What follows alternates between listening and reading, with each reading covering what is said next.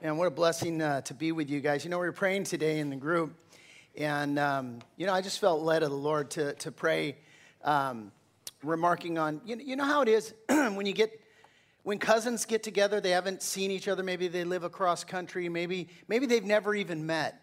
But there's this magical thing that happens when you get cousins together, and they just pick up like family, Why? Because they are family, And hold on, I gotta get my notes here straightened down. And I feel that way when I come here. It's just family. It's we're all just brothers and sisters in the Lord, and we have the Lord Jesus in common, and so it's neat to be here. So as Mike said, my name's Ted. And I'm from Southern California. This is my first time to New Jersey. What a blessing to be here with you guys. Really, my wife and I, Brenda, are enjoying it. What do I tell you about myself real quick before I get into the message? So Brenda and I have been married 37 years. We think it's going to work out, so there's that. We've got 3 adult children. We've got 10 grandchildren. And those of you that have grandkids, they're the best. You'd have had them first if you'd known they were that good. So we just did a parenting conference last week, and somebody asked us a question, how do you discipline a 2-year-old? And Brenda's like, or a 1-year-old, or I don't know what, 18-month-old.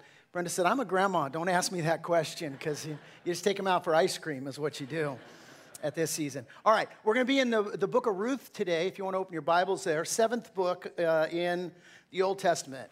So Genesis, Exodus, Leviticus, Numbers, Deuteronomy, Joshua, Judges, Ruth, right there. So if you open there, let me pray. We'll get right to work, huh? Father, thank you for this time together. We do ask that you'd meet us here as we study your word. It's living and it's active. And you promise that it is more than able to pierce through. And moreover, your word says that your word is what gives us life, that it waters the plant, metaphorically speaking, of our life. And while our natural plant might produce thorns and thistles, the word of God causes this unnatural fruit that will spring forth because your word is truth and it's life. So, Lord, we pray today you'd make us not only to be hearers of your word, but to be doers of your word by the power of your Spirit. We ask it in Jesus' name. Amen. All right, so my kids tell me that I know everything about nothing, which is to say that historical things, events of the past, I know unusual details about things only because I geek out on some things. And one of those things, as I was putting the message together, there's a story that's associated with the 1956 Rose Bowl, and it came to my mind. UCLA was playing Michigan State, and there were 7 seconds left in the game, and the score was tied 14-14. And so the Michigan coach decided he was going to send in the kicker to attempt a 41-yard field goal. Well, apparently they had a couple of kickers on this team. One of the guys did the punts, and the other guy kicked the extra point attempts. And so the coach sends in a guy by the name of Dave Kaiser to take this kick. And he normally was their punter. He usually didn't kick field goals. Well, anyway, and that'll have a bearing on the outcome of the story. So anyway, he lines up, 41-yard field goal, kicks a field goal. They make it. They win the game. They're carrying Dave off like a hero. Everything's amazing. But the coach has occasion to say to him in the melee, he's like, hey, I noticed everybody else was watching the ball after you kicked it, but you didn't even look. You weren't watching the ball. Well, here's what we came to find out. And this, by the way, is why Dave Kaiser usually didn't kick field goals. He was blind as a bat. The guy wore glasses, obviously couldn't wear glasses, on the field. And so when he lined up to kick that field goal, he couldn't see the end zone. He couldn't see the goalpost. He couldn't see, 12 feet in front of his face. He was just, profoundly myopic. He was nearsighted, right? Well, it serves as a metaphor to life when you think about it, because life is that way for us. That the Lord knows the future. He knows everything from the beginning. We don't.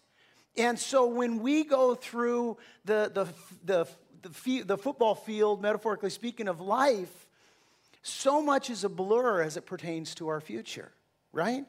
And so that's kind of the setup that we have here. We're gonna read about a family that's just making their way through life. Family not unlike your family, not unlike my family, just hitting the regular bumps and potholes of life and trying to figure out how to get from A to B. And so with that, we'll pick it up in the book of Ruth. Now it came to pass, verse 1 tells us, in the days when the judges ruled, that there was a famine in the land. There's our pothole. And a certain man of Bethlehem, Judah, went to dwell in the country of Moab, he and his wife and his 2 sons. The name of the man was Elimelech, the name of his wife, Naomi, and the names of his 2 sons were Mahlon and Chilion, Ephrathites of Bethlehem, Judah, and they went to the country of Moab, and they remained there. Now, Bethlehem was a region that was filled with wheat and barley fields. It was literally the breadbasket of the region, and that's how it got its name. The name Bethlehem literally means house of bread. But verse 1 tells us there's a problem in the house of bread. There ain't no bread, right? That's a problem. And now God had promised Israel that there would always be plenty of food in the land, that they'd have more than enough. But his promise came with a condition. Deuteronomy chapter 11 tells us, the Lord speaking, the land you will soon take over is a land of hills and valleys with plenty of rain, a land that the Lord your God cares for. He watches over it through each season of the year. If, verse 13, conditional clause, if you carefully obey the commands I'm giving you today, and if you love the Lord your God and serve him with all your heart and soul, then he will send the rains in their proper seasons, the early and the late rains, so you can bring in your harvest of grain, new wine, and olive oil, and he will give you lush pasture land for your livestock, and you yourselves will have all you want to eat. But be careful.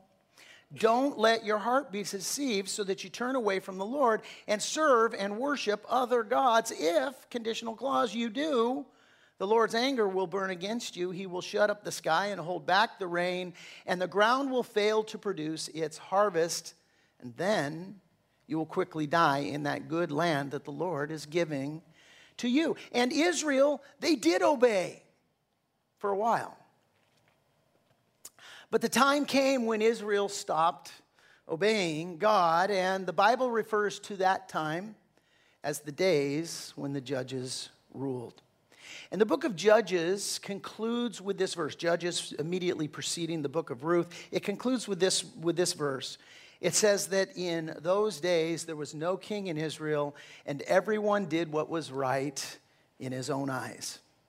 Now in Hebrew, the phrase that everyone did what was right in his own eyes, it's best summed up by this American term that you're all familiar with, and that's the term shooting from the hip.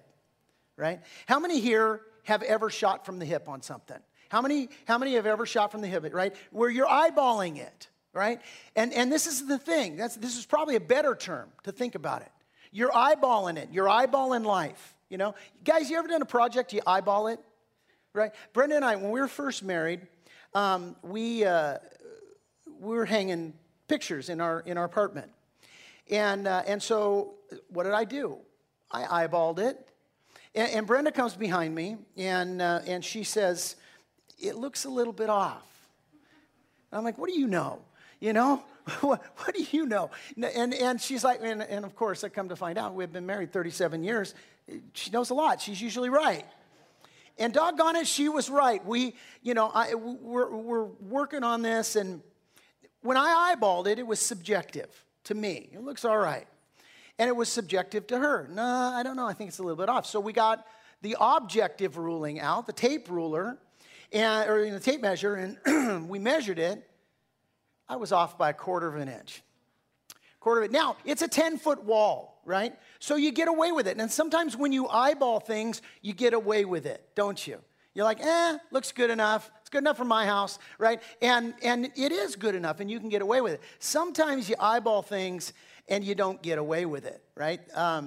Case in point, there's an event in 1975. It's called the Tasman Bridge Disaster. And just by what it's called, you know it doesn't turn out so well, right?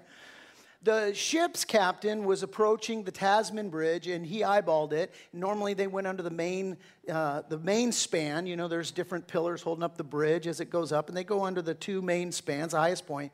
And for whatever reason, it was blocked, and he decided he'd take the next span over. And he eyeballed it, and obviously, he missed it. And it was a disaster. There were, multitudes of people that were killed, both on the ship and on the bridge as it collapsed because they plowed into it. And so that's the case in our text today. That the people in the time of the judges, they're subjectively eyeballing their way through life and just shooting from the hip. And as the story begins, here you've got these people. They're not objectively living their lives according to the Word of God. And so we're introduced to this subjectively minded couple, Elimelech and Naomi, here in our story. And a simple word study reveals that name Elimelech, it means God is king. And the word Naomi, the name Naomi, it means pleasant. And listen, when God is king of your life, everything is pleasant. Right? King David wrote, "The lines have fallen for me in pleasant places. Indeed, I have a beautiful inheritance." And it's interesting, the word pleasant here in Psalm 16:6, it means Naomi. It's translated Naomi. It's actually the word Naomi. So the lines have fallen for me in Naomi places. Indeed, I have a beautiful inheritance. Now, you guys are familiar with King David's life. Was everything always pleasant in David's life? Yes or no? No, it wasn't puppy dogs and butterflies for David all the time. He hit hard things, sometimes had to deal with it, right? But still, hey, he knows. He's got a future and a hope. He knows where it's going, where his life is headed, and he knows that ultimately God is good, as we sang this morning, right? But the problem is, here in Ruth 1, God isn't king in Elimelech's life. Why? Because this is the time when everyone's doing what was right in their own eyes. And that includes Elimelech, right? He encounters hardship. He eyeballs the situation, and his subjective solution is he's going to run off to Moab. Now, here's why this was a bad idea. Moab is a place, it's only about 50 miles from Bethlehem. If you go to Israel, you actually can see Moab off in the distance there. But it was outside the promised land. And worse, it was a land where the enemies of Israel dwelled. Moab got its start back in Genesis 19. And if you're familiar with Genesis 19, you know that this chapter is filled with depravity. It begins with, it's describing the immoral conditions that were going on in Sodom and Gomorrah, right? Where there was rampant sexual sin going on. There's fornication and homosexuality, and there's rape, and just an overall blatant disregard of God going on there in the beginning verses of Genesis chapter 19. And it was so bad in Sodom and Gomorrah that God judged them for their sin. Rained down fire and brimstone, wiped them off the face of the earth. And but in the process, God spared this cat named Lot and his two daughters with him. And so as Genesis 19 then continues, and Sodom and Gomorrah is laying in a smoking heap of rubble, behind them, Lot and his two daughters, they take shelter in a cave in the mountain. They're far away from civilization. And in that cave, Lot's two daughters, they get the bright idea. They're like, hey, you know what we need around here? We need some kids around here. But it's a desert isle kind of situation. It's Lot and his two daughters. And so what do? They decide they're going to get dad drunk, and they're going to father children with him. And so they do. And Genesis 19:37 says, the firstborn daughter bore a son. Won't even dignify the girls with a name, by the way, the Bible. But the firstborn daughter bore a son, and she called his name Moab, and he is the father of the Moabites to this day. So that's how Moab began. And in the years to come, as Moab appears in the scriptures, what you see is that they are an absolutely depraved people. At the heart of their depravity, number one, is the denial of Almighty God. And number two, they worship pagan gods. Numbers 21 and Jeremiah 48, God is condemning Moab for worshiping the god Chemosh or Chemosh. And Chemosh was associated with the goddess Ashereth and the Ammonite god Molech. And so Ashereth was the god of fertility. Molech was really ultimately the god of war who promised to deliver peace, victory, freedom, right? And so Chemosh is kind of believed to have emanated from these two. That was sort of their belief. And the way that Chemosh was worshipped was by human sacrifice. And what they would do, historians tell us, is that they would take a bronze statue and they would heat it up red hot, and they would sacrifice babies on this idol, this molten idol to this god Chemosh. Wicked, abominable.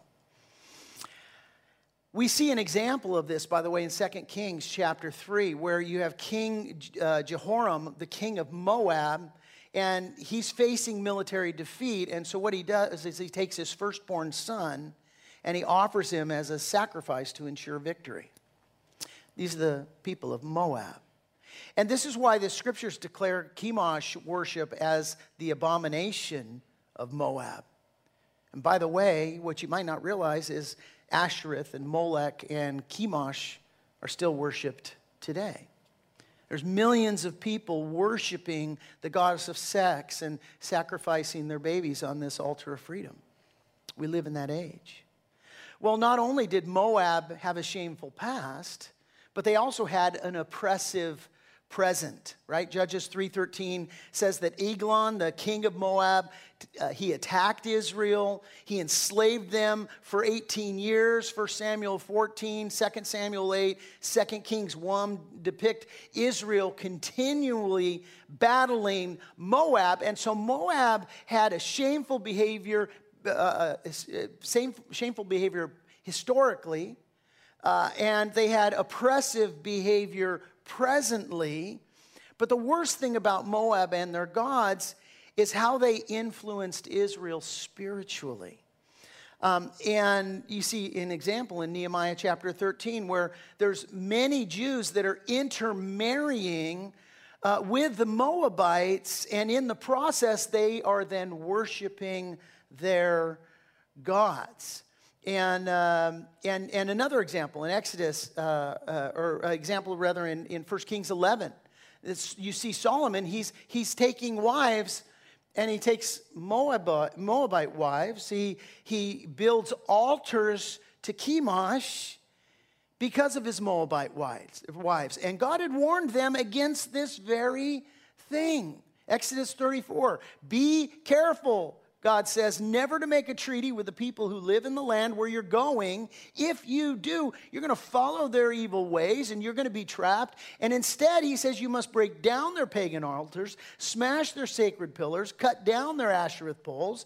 You must worship no other gods, for the Lord, whose very name is jealous, is a God who is jealous about his relationship with you. He says, you must not make a treaty of any kind with the people living in the land. They lust after their gods, offering sacrifices to them, and they are going to invite you to worship them in their sacrificial meals, and you will go with them. And then you will accept their daughters, who sacrifice to other gods, as wives for your sons. And they will seduce your sons to commit adultery against me by worshiping other gods. You must not make any gods of molten metal for yourselves. And here in our text, what do we see with Elimelech's sons? They marry Moabite women. And really, what did he expect? What did he expect? Hey, let's leave the house of bread. Let's leave the promised land of God. Let's go dwell with the Moabites. Well, he's sticking his kids in that pool. Like, if you're looking for a girlfriend, where are you going to find her? Where you're hanging out. So really, what did he expect? And this is in my notes. It's just a freebie for you. But I deal with this as a pastor all the time. We live in Southern California, and actually where I live is the Bible Belt of Southern California. So it's not as bad geographically where we live. But you hear California, and instantly you're thinking, man, crazy politics, horrible liberal people, and for the most part, you'd be right. And so I have people in my church every day, they're like, we're out of here. And I'm like, well, somebody's got to stay in Sodom and Gomorrah, but I'm sad that, not in Sodom and Gomorrah, I would say somebody has to say in Nineveh. There you go. God sent a prophet to Nineveh. That's a little more biblically accurate. So someone's got to stay in Nineveh, right? I wish I could go with you. But they leave, and they don't give a care to where they're going to go. They really don't look at, hey, are there good churches where I'm going? Is there a good pool where I'm going to stick my kid? Or am I hanging them out to dry where I'm going? And inevitably, I'll have people call me, and they'll come back, and they'll be like, man, there's no good churches out here. Would you plant a church out here? I'm like, I'm planting them as fast as I can, but I don't know. I can't, And so, this is, some of you may be facing a situation where you're thinking, we have to relocate. I would say, please give earnest attention to where you're going to go to church and where you're going to fellowship and all of that. And on behalf of Mike, I'd say stay here. You got a great fellowship here. You got a solid Bible teaching church here, a pastor who loves the Lord. And I just want to brag on your pastor for a minute. You can tell a lot about a pastor just by spending time in his church with his people. You guys are well fed. You got a pastor who loves you. He's a great shepherd. He is earnestly committed to raising you in the Lord. You guys got it good here, spiritually speaking. And so thank you, Jesus, for that. So what's he expect? He moves to Moab. His sons marry Moabite women. Why? Here's why. Because he eyeballed the situation, right? And he shot from the hip. Elimelech did all the factoring, and God never factored in. Let me politely ask you, I realize I'm new here. Maybe I don't have the right to ask the question, but I'm going to ask it anyway. Does that describe you? Are you somebody who's characterized by eyeballing the situation and by shooting from the hip? See, because for Elimelech, here's what I reason. In all likelihood, he probably never even looked that far down the road, right? I think he made an immediate decision based on his immediate circumstances. He's like, hey, no bread here? Where can I run? See, for Elimelech, I would bet you dollars to donuts. He has, well, his life probably is like this. Problem, solution, problem, solution, problem, solution, problem, solution. He's a guy who just thinks like that. But he never stopped to ask why, and he never stopped to ask what? See, why do I have this problem? What's God doing here? Why is there no bread in the house of bread? See, if he had asked that question, he would have realized, look, there's something a lot deeper going on here, Elimelech. Something you got to tune into. See, because in the Old Testament, when you faced a famine, it was often evidence of God's discipline because of sin. And God warned of this. Leviticus 26, God said, I will punish you 7 times over for your sins. I'll break your proud spirit by making the skies as unyielding as iron and the earth as hard as bronze. All your work will be for nothing, for your land will yield no crops and your trees will bear no fruit. God warned the same thing in Deuteronomy 28:15 and 23 and 24. And in 1 Kings 16:19, what we see is when he sent another famine on Israel for Baal worship, right? That this is kind of how he operates. And here's the point. Elimelech might have seen a much different outcome had he reflected and repented instead of reacted and running. Might have seen a much different outlet in his life. Now, let's be honest here. Who here's ever felt the temptation to run? Right? You get in a situation, you're tempted. Maybe even today, maybe you're like, good grief, this guy's been reading my mail. It's the Holy Spirit. Here's the point of application. As you work your way down the field of life, it's filled with uncertainty. The goal is blurred. The goal is obscured. You don't know the future, and the immediate is causing you, stress. Who am I going to marry? Where are we going to live? Where am I going to find a job? How am I going to pay my bills? And because life is filled with uncertainty, God's word is filled with promises.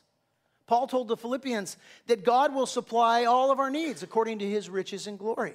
Jesus told his disciples that God takes care of the birds of the air and he clothes the grass of the field. And if that's how he cares for them, how much more is he going to care for us? But see, when things are blurred and obscured, it's not always easy to trust in God's promises, is it?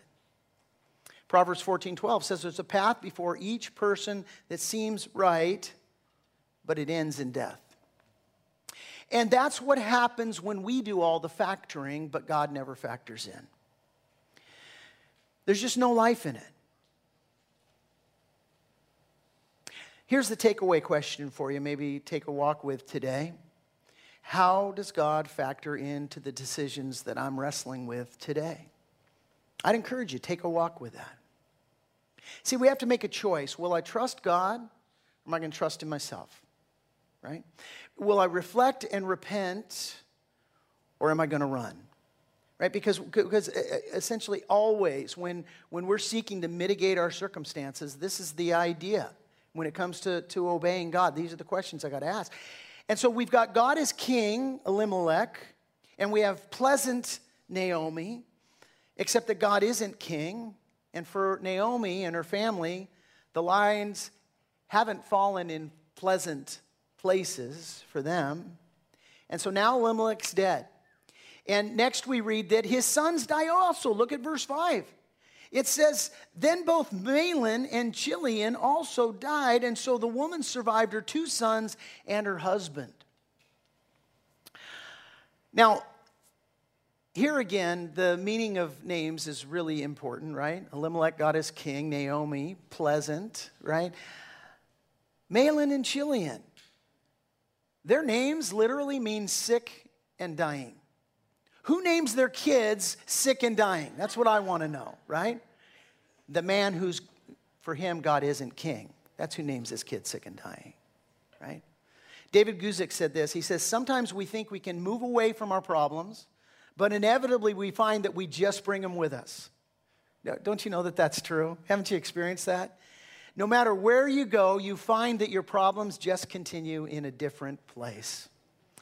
And so now Naomi's all alone. Poor gal.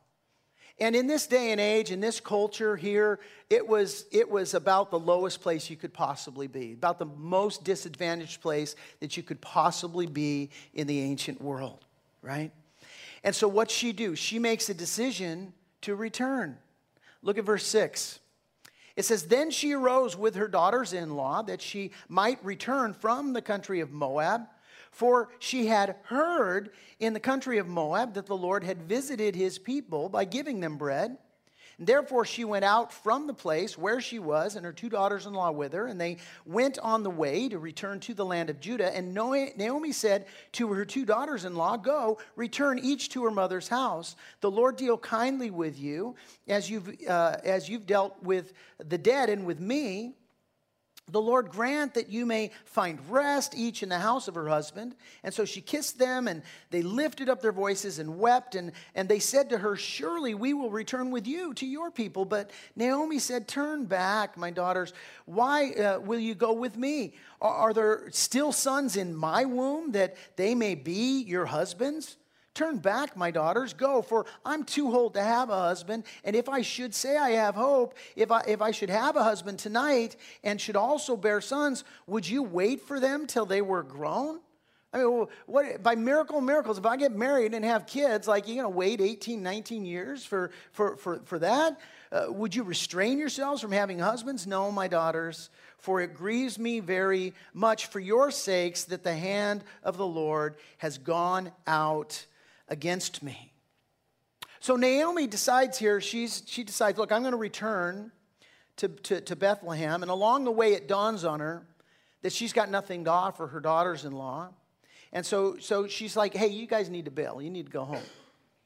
Warren Wiersbe, he maintains, and I think I might agree with him, that Naomi's actions at this point, that they don't really suggest spiritual repentance on her part so much as they suggest a situational repentance. In other words, Naomi here seems to be making her decision in the same way, in the same fashion that Elimelech made his decision. It's more about finding food than it is about finding fellowship with God. And really, that's not so much conjecture if you kind of look at verse 6 there. Because what she says basically in verse 6 is, look, I hear what God's doing in other people's lives. He's not doing that in her life, right? By the way, there is power in your testimony. Let me just say that. She is hearing what God is doing in other people's lives. We had on at the Connect conference, if you were here, you know, one of the things that Pastor Mike did is he had Frontline Faith, which was people sharing testimonies of what was happening in the front lines of their walk with the Lord, kind of thing. So powerful, so encouraging. I know many of your stories because of that.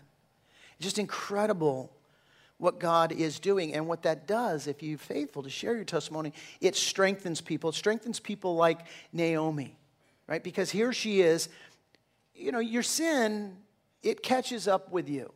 And it costs you. And the Bible, you know, tells us that Satan takes people captive to do his will.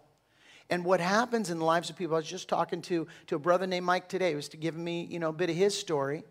And, you know, his testimony is basically what so many of our testimony is, that the Lord beats us up and we get to the place where, you know, I've had my fill of having been taken captive by Satan to do his will, and I discover that it's empty, that it's lifeless. Maybe some of you, you're discovering that today. That really because Satan's this great counterfeiter, and he promises you life, and he promises you, you know, it's going to be all, you know, puppy dogs and butterflies, and you realize it ain't. And what I thought had life in it is just death and bondage. And this is where Naomi's at right now. Her deal is the situational cost of her bad decisions have caught up with her. And so she's not so much spiritually motivated to return to God in the promised land. She's more situationally motivated. And you know, and by the way, if she was spiritually motivated, then why on earth would she encourage her daughters-in-law to stay behind in Moab? Right? Because if she was spiritually motivated, she'd know, hey, if I leave you here behind in Moab, that spiritually that's not going to be good for you. Why not, if she's spiritually motivated, why not say, hey, come with me, we're going back to God's promised land, where you can find the true and the living God. We see in these verses we've just read, she's thinking about their remarriage prospects, right? And what would their remarriage prospects be in Moab if they stuck around there? It certainly wouldn't be to find godly men. But here again, this is the kind of thing that eyeballing it, the kind of eyeballing it decision that Elimelech would have made. And Warren Wiersbe actually goes so far as to suggest, you know, what Naomi is doing here by telling her daughters-in-law, why don't you bail, is that maybe she's trying to cover up her disobedience. She doesn't want to go back to the promised land with the proof that her sons have in fact married Moabite women, like they were commanded not to. And so she's hiding the evidence, so to speak. Again, I'll quote Warren Wiersbe. He says, why would a believing Jewish, a daughter of Abraham, encourage two pagan women to worship false gods? I get the impression Naomi didn't want to take Orpah and Ruth to Bethlehem because they were living proof that she and her husband had permitted their two sons to marry women from outside the covenant nation. Now, we get a clue of Naomi's spiritual mindset in verses 8 through 13, where Naomi basically says this. She's like, go home and hopefully God treats you better than he treated me. That's basically what she says. And twice in these verses, the name Naomi uses to refer to God is El Shaddai. El Shaddai literally means the all-powerful one, and certainly God is that. That is one of his names. But Naomi's concept of God's power was that God's hand was against her. that she was a hopeless case as far as the almighty, powerful God who was, the little boy with the magnifying glass, and she was the ant, right? That's how she viewed God. So it's a hopeless case for her, that his power was only being manifested to destroy her life today. By the way, maybe some of you have had that impression of God. Maybe even this morning, that's kind of, you think, well, I don't know, man. I've kind of feel like that. Here's what Naomi misunderstood.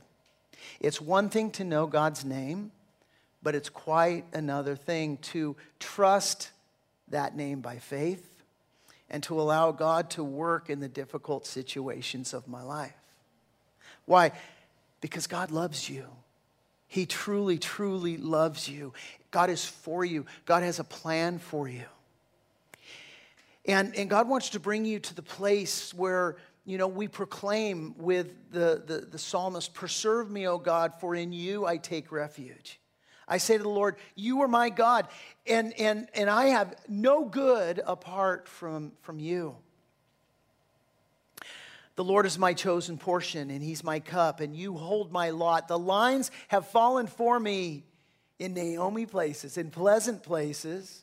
Indeed, I have a beautiful inheritance. I bless the Lord who gives me counsel. In the night also, my heart instructs me. I've set the Lord always before me because he's at my right hand. I shall not be shaken. Hey, Naomi's not there. Not yet. But nevertheless, she hears about God's blessing in the land, the promised land, back in Israel, and she recognizes that she's not in a place where she can experience the blessings of God, and it motivates her to stop running and to start returning, right? She ain't there yet. She's headed in the right direction. It's been said that people either change by inspiration or desperation. She's a desperate woman here, right? And Romans 8:28, we all know. It's one of the most familiar verses in the Bible. We know that all things work together for good to those who love God and to those who are called according to his purpose. And the idea here is that God is sovereign, and he's working providentially in every circumstance. Warren Wiersbe, or Javern McGee, he said, "Providence is when the hand of God is in the glove of human events." I love that quote. And that's what's going on down here. And listen, that includes the circumstances of Elimelech's failures and of Naomi's heartaches and of her daughter-in-law Ruth's loss, right? God's hand is in the glove of these events. And whereas Naomi, she may not have come to a genuine repentance yet, hey, we see that Ruth has. Look at verses 14 through 18. It says, "Then they lifted up their voices and they wept again, and Orpah kissed her mother-in-law," but in other words, she said goodbye. But Ruth clung to her, and she said, "Look, your sister-in-law has gone back to her people and to her gods. Ruth, return after your sister-in-law." But Ruth said, "Entreat me not to leave you or to turn back from following after you, for wherever you go, I will go, and wherever you lodge, I will lodge. Your people shall be my people, and your God my God, and where you die, I will die, and there I will be buried. And the Lord do so to me, and more also, if anything but death parts you from me." And when she saw that she was determined to go with her, she stopped speaking to her. And that doesn't mean, "Hey, you're dead to me, I'm not talking to you." It means she stopped arguing with her, right? She's like, "Fine, come on." And here we see, man, this is one of the most beautiful expressions of faithful commitment in the entire Bible. I mean, some of you may have said this at your wedding and your vows, and I've officiated weddings where the bride has said this to her husband. John Wolford said this. He said, "Ruth's profession is one of the most beautiful expressions of commitment in all the world's literatures. Like Abraham, Ruth decided to leave her ancestors' idolatrous land and to go to the land of promise. Ruth's decision was so strong that it included reference to death and to burial to seal the quality of her decision. Ruth invoked judgment from Israel's God and now her God. If she were to break her commitment of loyalty to her mother-in-law, Ruth's conversion was complete." And so in the chapter, in the verses that follow here in Ruth chapter 1, and I'd include you to read the remaining chapters of the book, it's a very short book, what you see is an example of walking by faith, what walking by faith looks like. in your life. And verses 19 through 22 kind of sets it up. So we'll read it out and then we'll wrap it up. And so it says, now the two of them went until they came to Bethlehem, and it happened when they had come to Bethlehem that all the city was excited because of them. And the women said, oh, is this Naomi? Is this Pleasant? Pleasant is back. And she said to them, don't call me Pleasant. Don't call me Naomi. Call me Mara, which means bitter. For the Almighty has dealt very bitterly with me. I went out full, and the Lord has brought me home again empty. Why do you call me Pleasant? Since the Lord has testified against me, and the Almighty has afflicted me. And so Naomi returned, and Ruth the Moabitess, her daughter-in-law, with her, who returned from the country of Moab. And now they came to Bethlehem at the beginning of the barley harvest. And there's our glimmer of hope. There is a harvest that is coming. Naomi's returned bitter, and she's still bitter.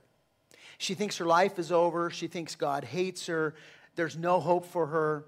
Hey, call me bitter. I went out full, and now I'm empty. And you're like, wait a minute, Naomi, you went out full? I thought you went out because there was no bread in the land. What do you mean you went out full? Here's the deal. Like so many people before her and so many people after her, Naomi can pinpoint the pain in her life, but she can't pinpoint the source. She's not there yet. She's not there yet. Right? She went out hungry because of a food famine, and she's come home empty because of a spiritual famine. And God's doing a work. She doesn't realize it yet, but she's going to. She can't pinpoint the source. She knows the pain, and God's going to connect the dots for her. Now, in contrast to Naomi, who thinks her life is over, Ruth, her life in the Lord has just begun. And before the story ends, we're going to see the redemption of the Lord. It's going to be the best Hallmark movie ever ending that you're going to see. But the important thing here as we close it out and we wrap this up is that they're back where they belong. They're back where they belong. And even though the goal remains blurred and obscured, they don't know where their next meal's coming from. They don't really know where they're going to live. They don't know where their provisions are coming from. Ruth and Naomi are headed in the right direction. And I just close asking you the question, where are you at? What's the direction for you today? I do this for my church. I'm going to do it for you. I like to give a few questions for you to take a walk with. And I pray you take the time to take a walk with these questions. Question number one, ask yourself this: does God factor into the decisions that I'm wrestling with today? Does God factor in? Second question, ask yourself this: what is it that tempts me to run? And how can the story of Ruth specifically teach me how to stop running and how to start returning? And here's your third question: what am I bitter about? And where do I turn to when life doesn't work out like I had hoped? Let's pray together. Father, I want to thank you so much for your faithfulness and for the opportunity to look at what is a beautiful story of redemption. And Lord, all of us in this room, we have to agree that we eyeball things and we shoot from the hip a lot. And Lord, I just pray that you'd have mercy on me. I'm so grateful that you're patient and long-suffering with us.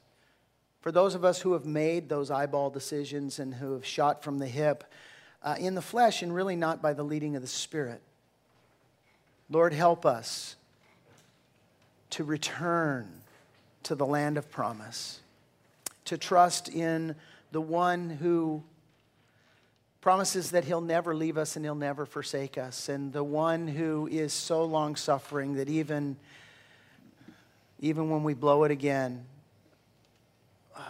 Lord, the same God who told Peter, how long or how many times must you forgive? 70 times 70, you are the God who forgives 70 times 70. Over again.